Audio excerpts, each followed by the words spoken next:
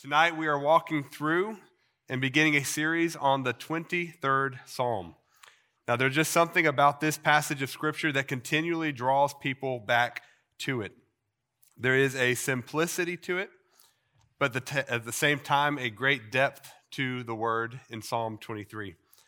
There is a familiarity to Psalm 23, but at the same time it speaks of something that most of us do not experience very often. This is a chapter that many people in this room probably have memorized and have for many years. And if you don't have it memorized, as we read it, you will recognize most of it. But I want to tell you this, as you read through it and as we talk through the 23rd Psalm, my prayer is that you will not just skip over it and not get too familiar with it. You know, I know for me, when I'm reading, even in my Bible reading, when I come to a passage that I know really well, I have to really discipline myself to slow down and read, because so often when we know something, we think we know everything there is to know. So tonight I want to ask you, to the best of your ability, to hear the 23rd Psalm with fresh ears, as if it's the first time that you've heard it. Now I'm going to be reading from the Christian Standard Bible, the CSB. It's a translation I typically read each and every day, but I chose it specifically for this because it words a few things a little differently. And I like the way that you probably have it memorized, but I like the way that this makes me stop and read it more carefully because it's a little different than I typically have read. So with that said, let's jump in and read Psalm 23 as we get started. The Bible says, "The Lord is my shepherd. I have what I need. He lets me lie down in green pastures. He leads me beside quiet waters. He renews my life, and he leads me along the right paths for his name's sake. Even when I go through the darkest valley, I fear no danger, for you are with me. Your rod and your staff, they comfort me. You prepare a table before me in the presence of my enemies. You anoint my head with oil, my cup overflows. Only goodness and only faithful love will pursue me all the days of my life, and I will dwell in the house of the Lord as long as I live." Now that was David's experience as he wrote the 23rd Psalm. I want to ask you this, is that your experience? Is that what you experience on a daily basis? You see, David was the great king over all Israel, but what he took pride in this was not being king, was not being the leader, but being one of the sheep of the great shepherd. Now, David had been a shepherd. If you know his story, he grew up as a shepherd boy. And so when he says that he is a sheep of the shepherd, he knew exactly what he was talking about. He knew what it was like to be a shepherd, and he knew a lot, probably way more than he wanted to, about sheep. But it wasn't the shepherd that David thought he was or that he wanted to be, but the sheep. Now, David understood that when he called himself a sheep, that was not necessarily a compliment to himself. I ran across this video that just gives a great illustration of what it's like working with sheep. So you have a sheep here that is caught in this crack, in this crevice. So his shepherd is working and pulling him out and bringing him to safety. And what does the sheep do? Goes right back in. That is exactly what David probably had in his mind when he recognized that he was a sheep. He was not viewing himself as a sweet, spotless little lamb. He knew that he was a sheep in need of a great shepherd. He was in need of help. He was viewing himself as that little lamb right there that jumped right back into his mess as soon as the shepherd rescued him. But that's what makes this, I believe, so significant. You see, even if you reject the Lord as your shepherd and you choose to follow someone or something else, you're still that sheep. Just because the Lord isn't your shepherd doesn't mean that suddenly you become the shepherd. That is still you. That is still all you have to work with. The question is the Lord walking alongside you to pull you out day after day when you need it? Now, what we want to see is that everything that David said in Psalm 23 was only possible because of the first 5 words. Those first 5 words are incredibly significant to this psalm. And none of the psalm would be true if David was not able to say those first 5 words, the Lord is my shepherd. Because the Lord was David's shepherd, he lived in peace and with blessing and with assurance of his future. And if the Lord is your shepherd tonight, then the same thing can be said about you. But when we as sheep walk without our shepherd, none of this can be true of our lives. It is only when the Lord is our shepherd that this is true. So this evening, we're going to walk through the first 5 words of the psalm, and we're going to understand the power behind the words as he sets up the most famous psalm in all of Scripture. Now, if you have a note sheet there, you might understand where I'm going with the outline. It may not take you very long to figure out what these 5 blanks are on your own and be able to fill them in. But I'm going to ask you to wait with me, be patient. Let's work through this together. And let's pay attention to each and every word that David says. The first thing I want us to look at is the Lord is my shepherd. Look at that first word. The Lord is my shepherd. See, David wouldn't have had the confidence in his shepherd if he was just talking about one of many gods that he saw all around him in all the nations around the world. David was confident in his shepherd because he knew that he was the Lord. He was not just one of many lords, he was the Lord, the only true God. The Lord was his shepherd. The Bible teaches very clearly that there is only one God. The Bible says in 1 Timothy 2, verse 5, that there is only one God and one mediator between God and mankind, the man Christ Jesus. But when we look around in the world, we see many gods that are worshiped, many lords. And so when we say there is only one God, what does that mean?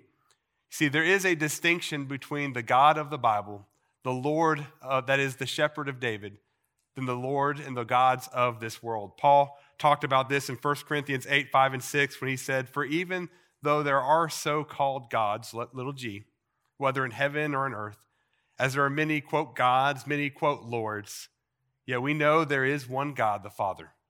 All things are from him, and we exist for him. There's one Lord, Jesus Christ, and all things are through him, and we exist through him." So what is the difference between the God of the Bible and the many gods of this world? See, the God of the Bible, the one true God, he created everything. All things were made by him, and all things exist for him.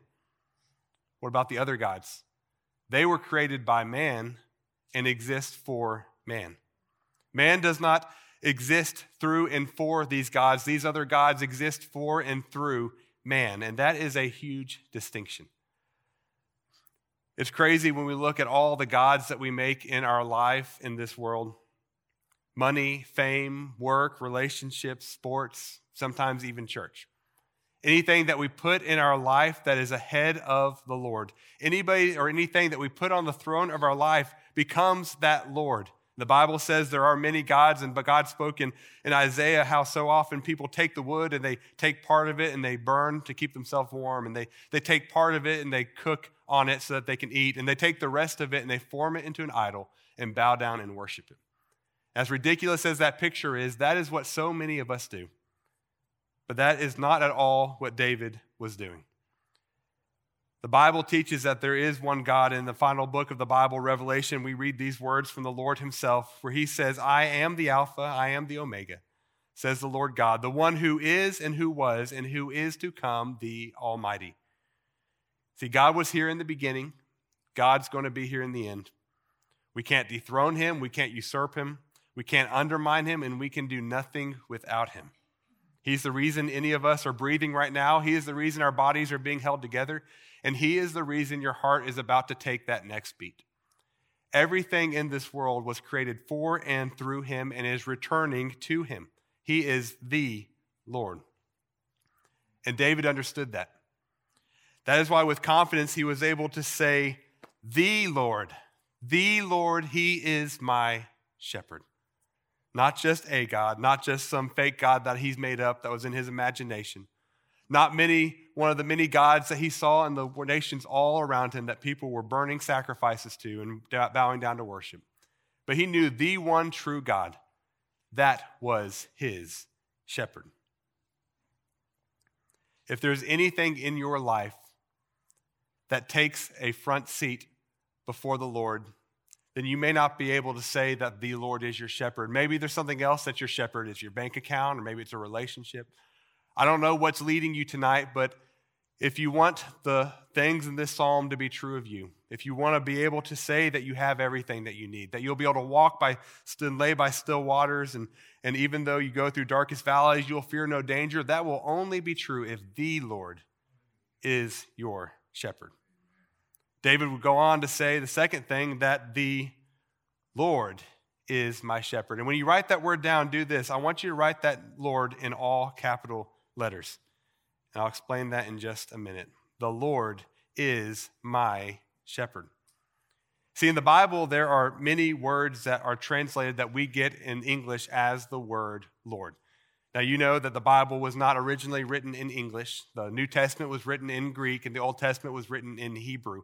I am an expert in neither, but I know how to read books by people who are experts in both.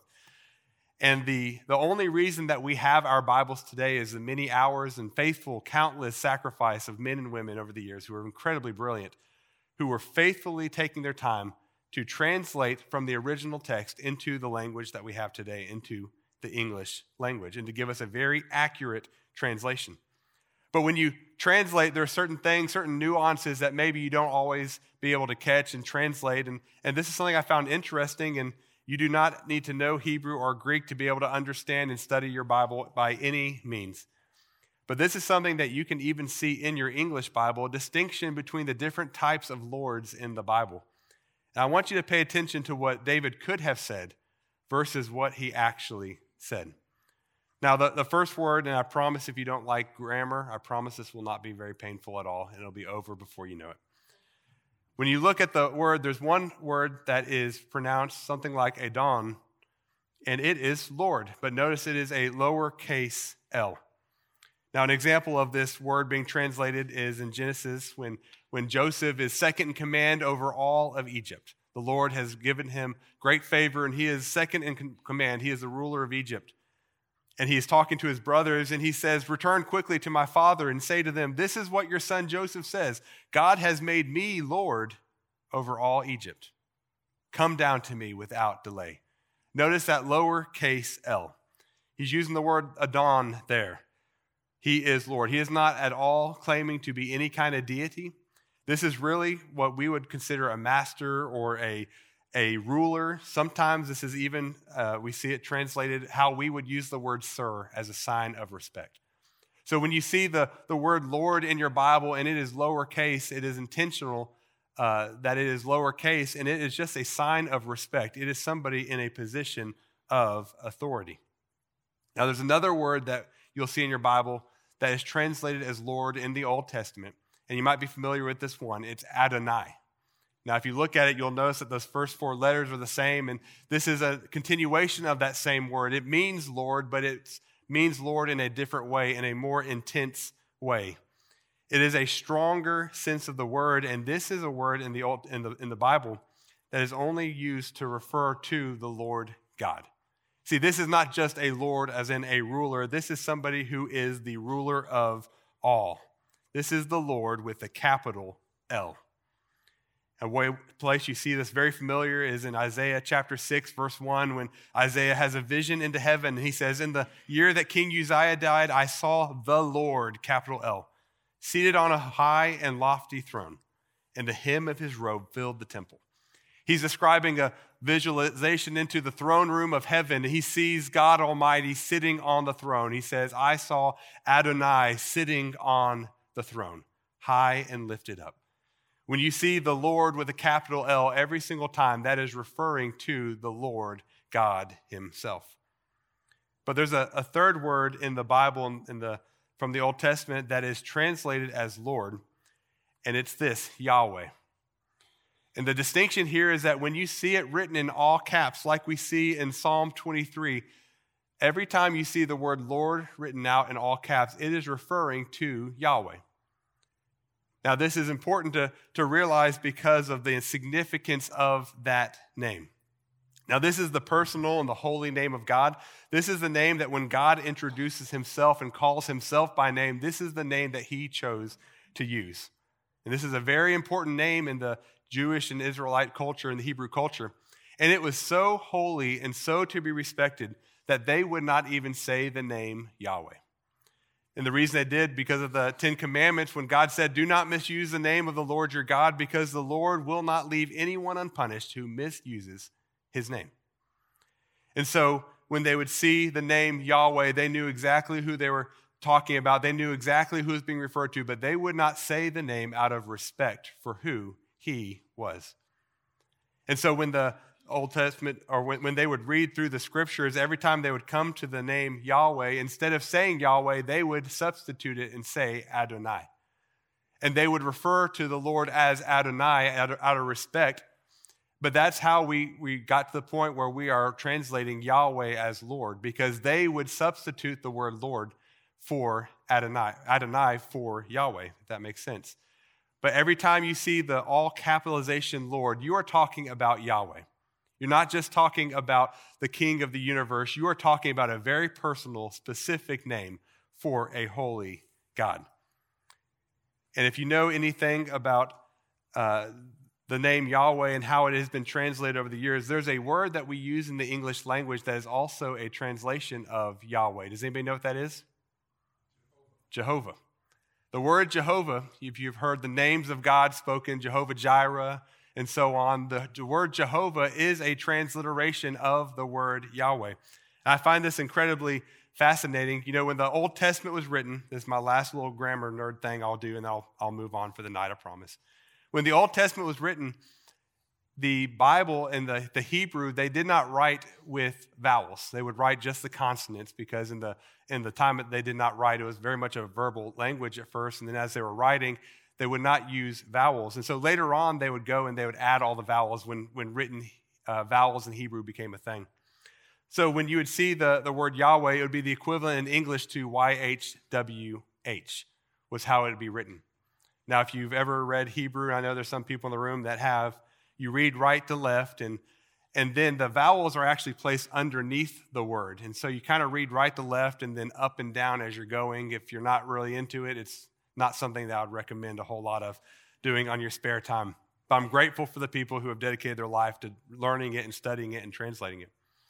And so when they went later on in the Old Testament in the Bible, when they would add the vowels in, every time they came to the word Yahweh, the name Yahweh, instead of saying the word Yahweh, they would say Adonai.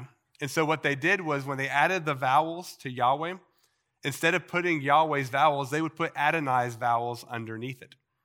And so if you read it out, you would end up with what looked like Yahovah. You got the consonants from Yahweh, and you got the vowels from Adonai, which went into Greek and went into German and eventually came into English as Jehovah. And so when you have the word Jehovah, is literally very much a mashing of the name Yahweh with the name Adonai coming together. And that's where we would get the name Jehovah. And when you hear that word Jehovah, you may be familiar with scriptures in which we've pulled that name Jehovah out, whether it be what Abraham would say, Abraham named that place in the Bible. He made the altar. He said, the Lord will provide. We would say Jehovah Jireh. The Hebrew would say Yahweh Jireh. We see in Judges that Gideon built an altar and he said, the Lord is peace. Jehovah Yahweh Shalom. We see in 1 Samuel that the man would go up every year and he'd go and sacrifice to the Lord of armies, or some translations say the Lord of hosts, Jehovah Yahweh Sabaoth, the Lord of hosts. Moses would build an altar and say, the Lord is my banner, Yahweh Nisi, the Lord is my banner.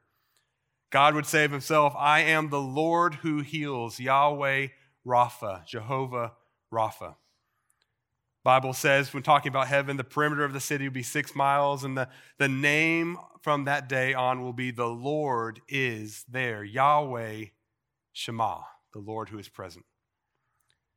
Jeremiah speaks and says, in his days Judah will be saved, and Israel will dwell securely. This is the name that he will be called, Yahweh Sidkenu, the Lord is our righteousness. The Lord said to Moses, tell the Israelites, you must observe my Sabbath, for it is a sign between me and you for all generations, you will know that I am the Lord who consecrates you, Yahweh Makadesh. And what we see here in Psalm 23, Yahweh Rohi, the Lord Jehovah Yahweh is my shepherd. You see, when David used the name Yahweh here, we see it just as Lord, but we see it all capital there. It's saying that this is the name Yahweh, the personal holy name of God. Yahweh carries with it all aspects of the character of God. Everything we know about who God is, everything David knew about who God is, that is what he was referencing in this moment.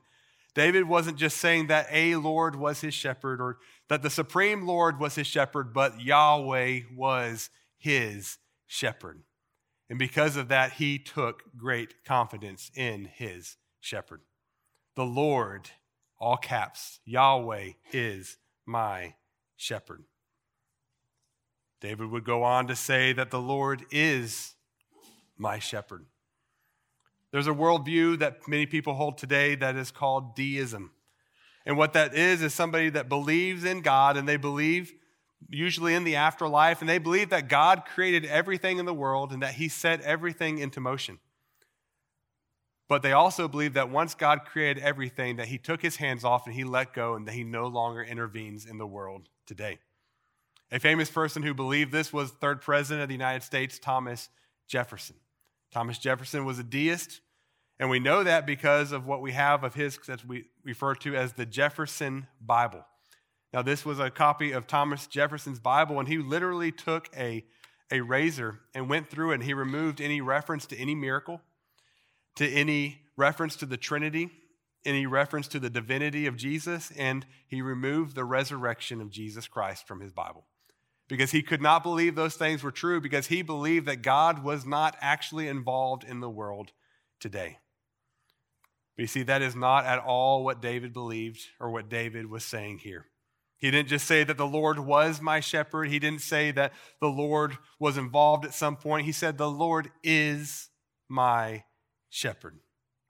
And that is a very big difference. Later in the Psalms, David would confirm this belief in Psalm 46:1 when he would say that God is our refuge and our strength, a helper who is always found in times of trouble. David understood that God was not just some far off in the distance God that started and let us go and just going to see what's going to happen, but that God, Yahweh, his shepherd, was an ever-present help in time of need. That's not only true of David, it's true of us today. See, the Lord is your shepherd. When you walk with the Lord, he is your shepherd. The Lord walks with you through every high and every low of life. And there is never a time that he is not with you. He promised that. He said this himself in Isaiah 41:10. He says, "Do not fear, for I am with you. Do not be afraid, for I am your God. I will strengthen you. I will help you. And I will hold on to you with my righteous right hand." The Lord is my shepherd. God didn't just say that he might do those things. He said he would do those things. He will help you. God has made a promise to you, and God's promises are true. The Lord is my shepherd. David was able to say that with confidence. Are you able to say that with confidence? Do you believe that the Lord walks with you through every high and every low? When he is your shepherd, he is with you every step of the way. The Lord is my shepherd. Some of you have already guessed my fourth point. The Lord is my shepherd. See, David doesn't just say that the Lord is our shepherd. That is absolutely true, but there's so much more to it than that. This was personal to David. He understood that his relationship with the Lord was a personal one. David knew that he was never lost in the crowd and that the eye of the Lord was always on him. And that's not just true of David, that's true of us as well. This was personal to David. The Lord is my shepherd. Now, if you're with us last semester, we walked through the fruit of the Spirit. And we talked about how the fruit of the Spirit is not a checklist that we do in order to become a good Christian, but it is a representation of what our lives will look like when we do walk with the Lord. And we read this verse together almost every week last semester, John 15, verse 4, that says, Jesus is speaking. He says, hey, remain in me and I in you. Just as a branch is unable to produce fruit by itself unless it remains on the vine, neither can you unless you remain in me. How do we walk with the Lord? By abiding in him. And that is a very personal thing. See, the Lord desires a deep, personal, intimate relationship with each and every one of us. That's why he made us, because he loves us and he wants us to love him. He wants us to know him. He wants to walk with us each and every day. And that's how we were created. That was our original intended purpose. We read in Genesis chapter 3, verse 8, one of the saddest verses in all the Bible. Up until this point, everything was perfect. And Adam and Eve, the first two people, would walk through their life with God and had a perfect relationship, unhindered with the Lord. But in Genesis chapter 3, many of you know the story, most of you do. They chose to not believe God, they chose to not take God at his word, and they chose to disobey God, bringing sin into the world. And we read this in Genesis 3, verse 8. Then the man and his wife, Adam and Eve, heard the sound of the Lord God walking in the garden at the time of the evening breeze. And they hid from the Lord. They hid from the Lord God among the trees of the garden. Now, why did Adam and Eve recognize that sound of the Lord walking through the garden? It's because they had heard it before. They knew what it was like to walk with the Lord. They had done it every night and every day. This was part of their regular rhythm. This is why that they were created, was to walk with the Lord. But now that sin came into the world, when they heard the sound of the Lord, instead of running to it, they ran from it. And ever since then, sin has caused us to run away from the Lord. But the Lord has been so good and has continually, all throughout time, pursued his people and sought to restore that relationship, that personal relationship. Jesus told a story in the New Testament of a parable of a man who had 100 sheep. And as he was watching, he noticed one day that one of them had wandered off and had gotten lost.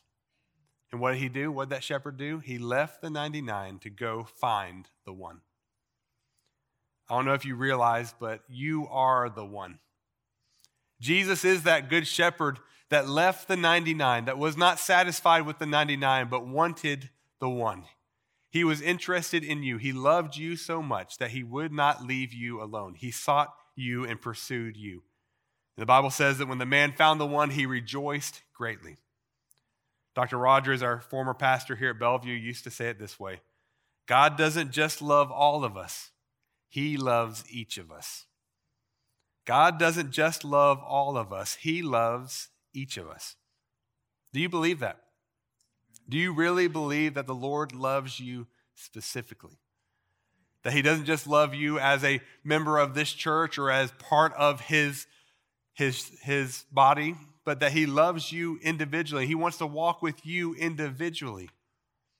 David understood that. David knew that. That's why he could say, the Lord is my shepherd. Jesus said this about the worth that each one of us has to the Lord. Matthew 10, 29 through 31. He says, aren't 2 sparrows sold for a penny? Yet not one of them falls to the ground without your Father's consent. But even the hairs on your head have all been counted.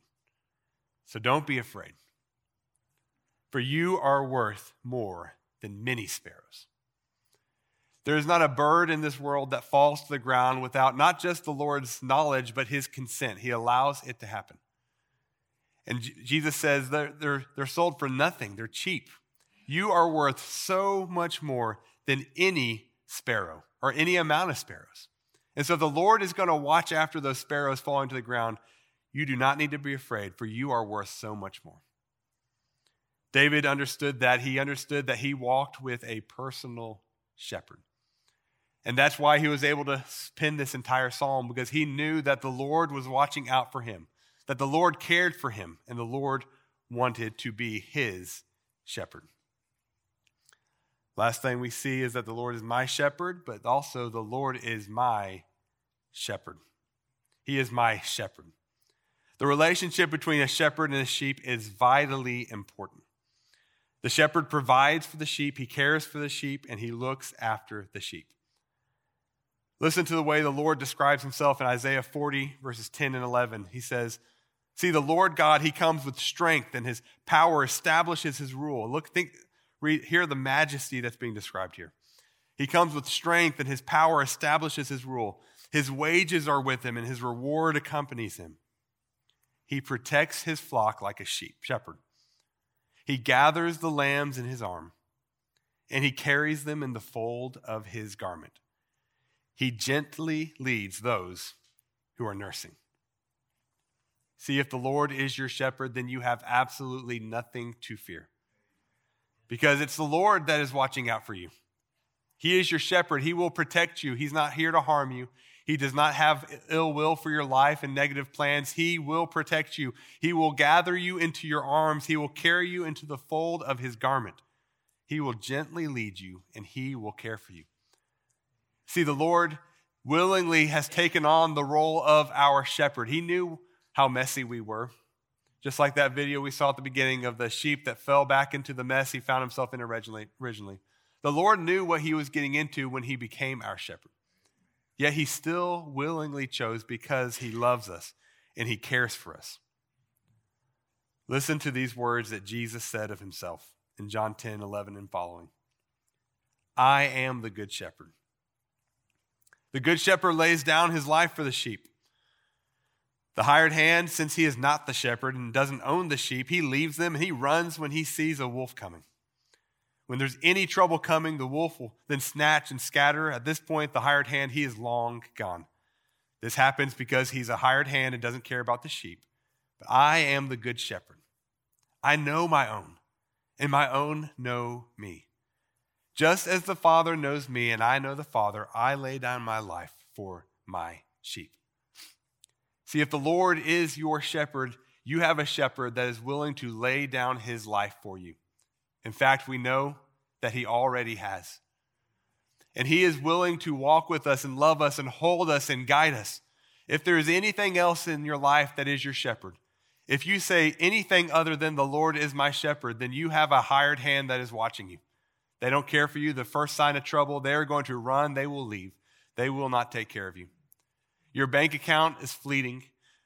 Your relationships won't be there for you the way they want. Your work, even your church, a lot of times. But it is the Lord himself who is your shepherd, who cares for you. He is the great shepherd. He will never leave you. The Lord is my shepherd.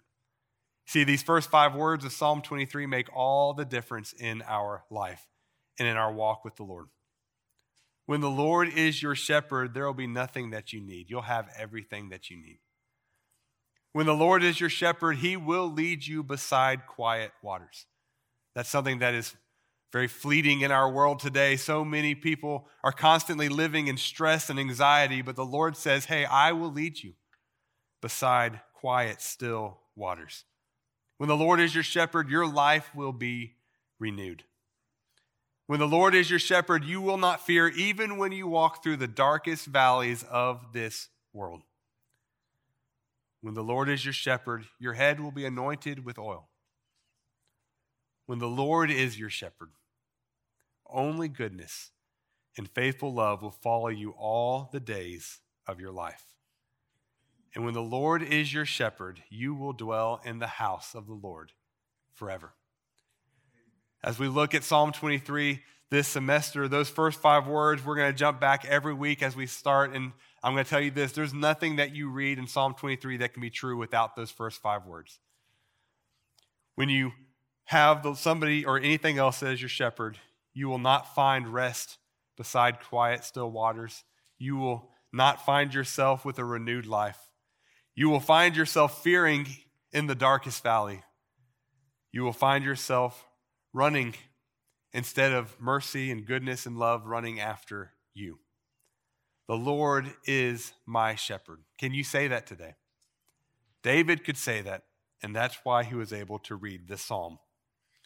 I'm going to read this psalm for us and pray, and we'll be dismissed. The Lord is my shepherd. I have what I need. He lets me lie down in green pastures. He leads me beside quiet waters. He renews my life. He leads me along the right paths for his name's sake. Even when I go through the darkest valley, I fear no danger, for you are with me. Your rod, your staff, they comfort me. You prepare a table before me in the presence of my enemies. You anoint my head with oil, my cup overflows. Only goodness and only faithful love will pursue me all the days of my life, and I will dwell in the house of the Lord as long as I live. Lord, we thank you that you chose to be our shepherd. Lord, we are so messy. We require so much work, but you are faithful through it all. Lord, you pick us up and we fall down repeatedly, but you continually pick us up. We thank you that the Lord is our shepherd, that there is none beside you, that there is no one else who competes with you. You are the Lord over all, and that the Lord is our shepherd. We thank you, Lord, that we can say Yahweh is our shepherd, that holy God that revealed himself all throughout Scripture. He is the one that has pursued us and wants to be our shepherd. We thank you, Lord Jesus, that you are currently our shepherd every day, that you never leave us, you never forsake us. You walk every step with us. And Lord, that if we follow you, we never have to take a step that you've not already taken, that you never leave us on our own, that you are our shepherd. And Lord, we thank you that you are our personal shepherd. Lord, that you don't just love all of us, but that you love each of us. Lord, we are so unworthy of that attention and that affection, but we are so grateful for it. We thank you, Lord, that in the midst of this crazy world, we know that you are the one that will lead us. You are our shepherd. Thank you, Lord God, that you take care of us, that you hold us, that you carry us in the hem of your garment. And Lord, that when the wolves come, that you do not run away like a hired hand or like an imposter. But Lord Jesus, that you stand willing to lay down your life for your sheep. Help us to follow you. Help us to take seriously the calling to be one of your sheep. Lord, help us to know that we need to listen to your voice, that you know best. Our shepherd knows best. Help us to follow you better tomorrow than we did today. Help us to love you more tomorrow than we ever have. And help us to walk through this world in your steps, knowing that you are our shepherd and you will lead us everywhere that you want us to go. And that every step we take with you is a safe and trusted step. We thank you for the promises that you've given us, and we thank you that your promises are true. We pray this in your name. Amen.